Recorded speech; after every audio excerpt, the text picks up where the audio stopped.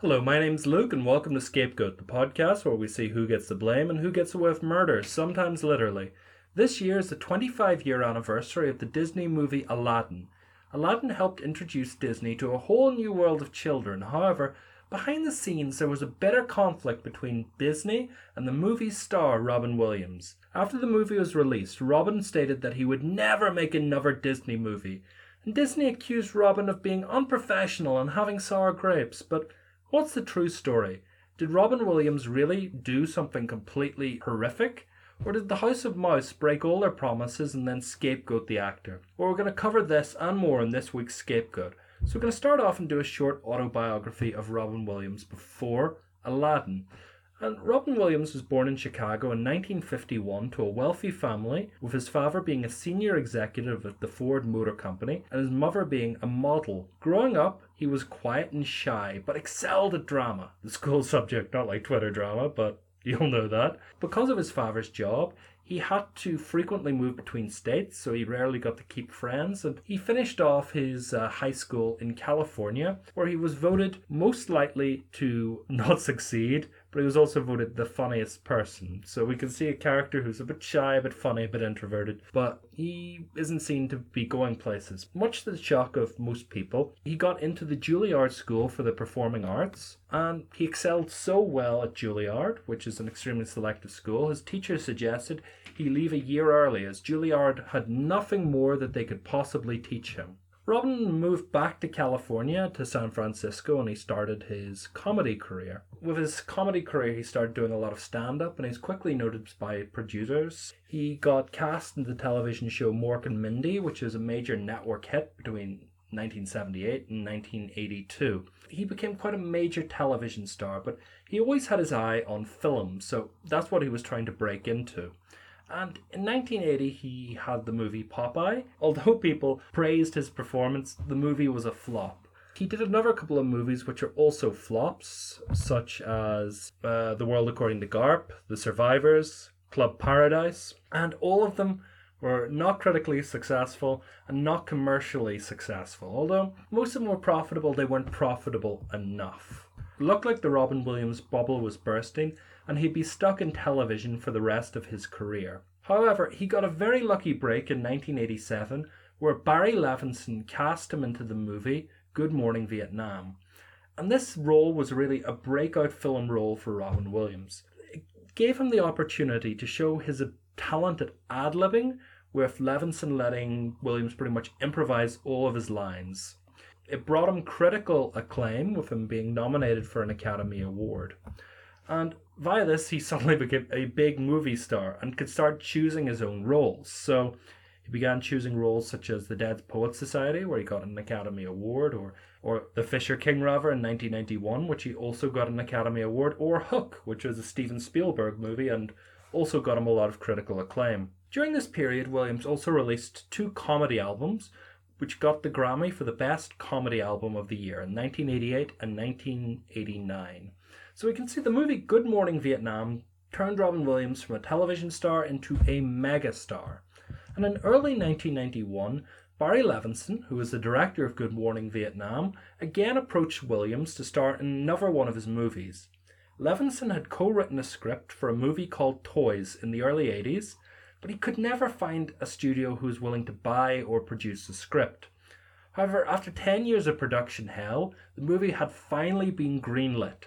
Robin Williams, seeing the script, fell in love with the movie, and it became his passion project. The movie began filming in late 1992, for a late 1992 release date. So it was actually summer 1992 when it was being filmed, 1992 late release date. So this is the movie Robin Williams absolutely loved, and he was willing to put his neck out on the line to make this. Simultaneously to this, with the rise of Robin Williams, the Disney company was also on the rise. Disney had previously been America's top animation studio since the 1930s, but it had been in turmoil since the death of Walt Disney and his younger brother Roy. So during the 1970s and 80s, the company began to lose a lot of prestige that they had built up during Walt Disney's lifetimes. Movies such as The Fox and the Hound, The Aristocats, and The Black Cauldron failed to make the mark that Dumbo, Bambi, or Snow White had previously done. During this period, former Disney animator Don Bluth started his own company, and his movies, for instance The Secret of NIMH, The Land Before Time, and An American Tail, eclipsed Disney in sales. So it looked like Disney was falling out of grace with Americans and with general box office, so Disney was completely slipping. So in an emergency move in 1984, Disney appointed a brand new CEO called Michael Eisner, who brought in a man called Jeffrey Katzenberg to revitalize the Disney brand. Katzenberg started off by funding more of Disney's adult movies under the label Touchstone, and ironically actually funded the Robin Williams movie Good Morning Vietnam. But where they really wanted to start making prestige films were with animation, where Disney traditionally came from. Katzenberg began production on 2 animated movies, one based on the Hans Christian Andersen's Little Mermaid story, which Disney had been trying to develop since the 1930s. The other was a remake of the story of Oliver Twist with animals called Oliver and Company. Katzenberg believed both movies would be highly profitable, but he believed Oliver would outperform The Little Mermaid, as The Little Mermaid was a girls' film, and it would be Disney's #1 smash, which would make Disney an animated juggernaut again. But much to his surprise, The Little Mermaid, which came out in 1989, was a smash hit, and it destroyed Oliver in the box office, and soon became Disney's first blockbuster for 25 years. Disney immediately tried to replicate this success by greenlighting the production of Beauty and the Beast for a 1991 release, and began work on a second project based off the story of Aladdin from the stories of Arabian Nights for a late 1992 release. Disney badly wanted Aladdin to be another smash hit, and wanted a famous actor attached to the project to try and help sell it. When designing the genie character, they pretty much said, who's the #1 comedian? They looked at the stand-up albums, they looked at who was selling movies, and they thought, Robin Williams. So they tried to pitch Robin Williams the script, and they were that certain that they wanted Robin. For all their test data, they designed the genie to look like him, and they designed the storyboards around Robin Williams' sketches. So when they showed Robin Williams this, they actually showed him one of his stand-up clips, but instead of him doing it, it was the genie, and it was actually a very funny stand-up clip if you ever get to see it. It was very good test footage. Now, Williams had been a long-time Disney animation fan, and was happy to do the project, as he wanted to leave something wonderful behind for his kids, to quote him. However, Disney wanted to pay Robin Williams scale. So scale for actors pretty much means that you'll be paid a certain amount for the role. You can't choose your own wage like a lot of people do in Hollywood. So scale for a voice actor at the time was $75,000. Now, that's huge money to you and me, but to Robin Williams it was nothing, for he was making about $8 million for each picture previously. So this was a massive amount less than he would be expecting to get. Now, Disney stated that the genie character was only a small side character, and Williams should take the pay cut as, it was part of the animation tradition. Few people expected to be paid full money for doing an animated role. Williams pretty much straight off just agreed to take a 1,000% pay decrease, because he wanted to do it and he thought it was a favour to Disney. But he had certain conditions. He said he would do this if Disney minimised the Williams in the advertisement for the film, because Williams was worried that Aladdin, having such a close release date to his passion project, the Barry Levinson directed movie Toys, he believed that if he was used to advertise Aladdin, it would reduce the number of people who went to see Toys. So he made a handshake deal saying, look, I don't want to be used in more than 25% of the advertising, and I do not want to be more than 25% of the genie in the poster. And he also said, I do not want to be involved in any sales advertising, such as toys, fast foods, general merchandise tie-ins. So I'll do this for 75 grand, but you have to pretty much respect me. Don't use me in advertising, apart from advertising the movie, and you can only use me for 25% of that. And Disney thought, we're getting Robin Williams for 75 grand. Deal. So Williams soon began to record dialogue for his character, with Disney encouraging him to improvise, as he had done with Good Morning Vietnam. Disney ended up with dozens of hours of material supplied by Williams. Due to the surplus of material, Disney animators began to increase the size of the character, which had originally begun as a bit character, and moving him more into being a main character. And also through focus groups, Disney realized that Williams' part was the audience's favourite. They had a hit performance on their hand, and it was all via Robin Williams. So to make the movie a success, like they had with The Little Mermaid, they needed to rely on Robin Williams, which is against their agreement. How did Disney break their agreement? Well, for the first released theatrical poster, it didn't break the agreement with Williams. The poster was simply Aladdin's arm holding a lamp and a little bit of genie magic dust coming out of the lamp, but, didn't show Williams, didn't really name him on the poster, so, that was fine with Williams. However, the second poster really upset Williams because while he wasn't in more than 25% of it, it was the biggest 25%. So they had the genie in the background as a huge character, then pretty much Aladdin and Jasmine only taking up like 5% of it. So it looked like the genie was the main character and the main advertising focus, and this badly upset Williams. Williams was also left furious by the agreement because they started to use Williams in the advertising for the film by more than 25% of the speaking lines, and were certainly using Williams' character to advertise toys and food products and any kind of tie-ins. They had completely broken that agreement with Williams.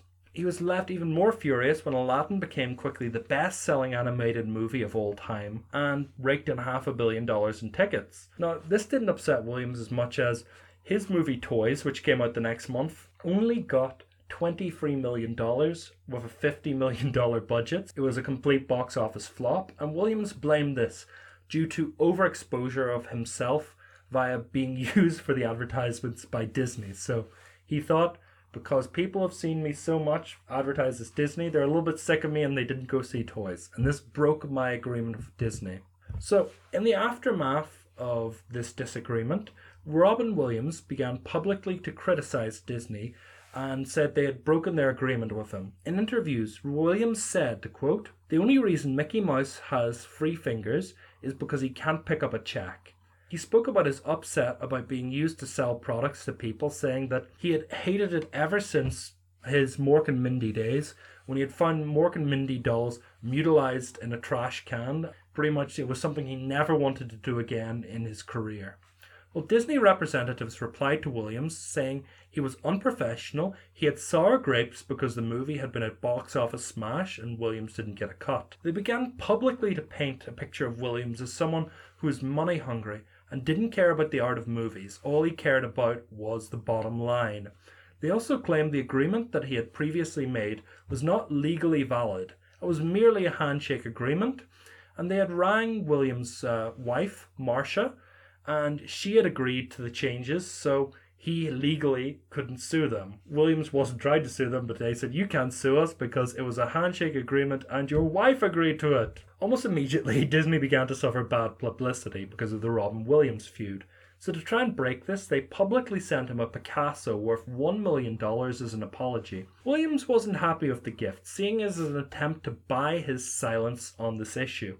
And he discussed with Monty Python's Eric Idle burning the painting on live television as a sign of defiance. During this time, Disney also approached Williams saying, the genie character is really popular. Can we use him in the sequel, The Return of Jafar? And Robin Williams pretty much said, no, you'll never get me to agree to do another thing again. So during the next year, at the Golden Globe ceremony, because they hadn't really had an animated category before, they gave Robin Williams an honorary award for playing the genie so well.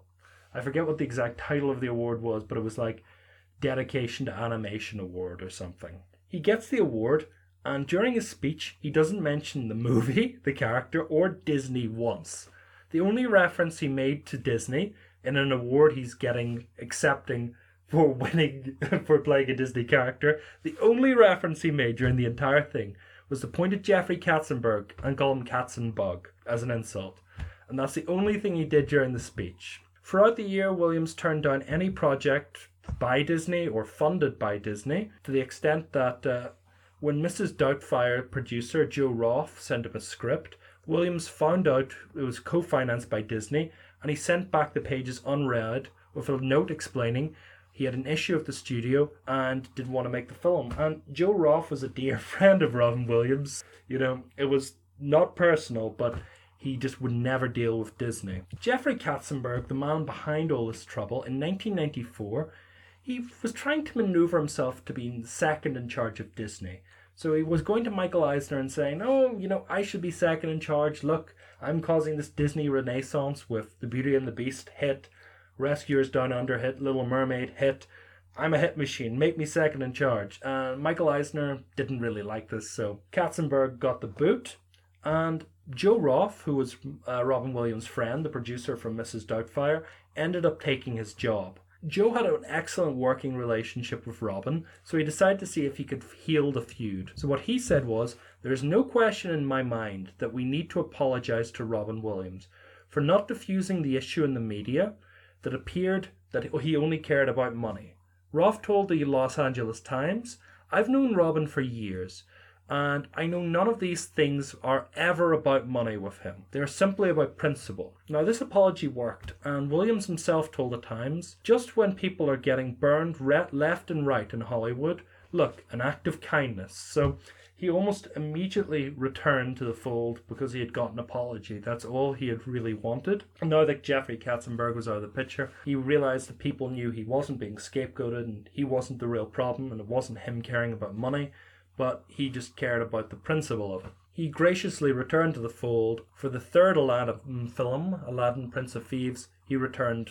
The person who did the voice for the second film was kicked off. It was ironically Dan Castellaneta, who was the voice of Homer Simpson. They had already recorded the lines for the third movie, but they said, "Hey, we've got Robin Williams instead of Homer Simpson. We're going to take Robin Williams." He re-recorded that, and everything went peacefully, and Robin Williams continued to make Disney films from that point. So we're going to look at the aftermath of what happened to people's careers after this. Robin Williams had a lot of positive movies throughout the early 90s. For instance, he had Jumanji, which was a major hit.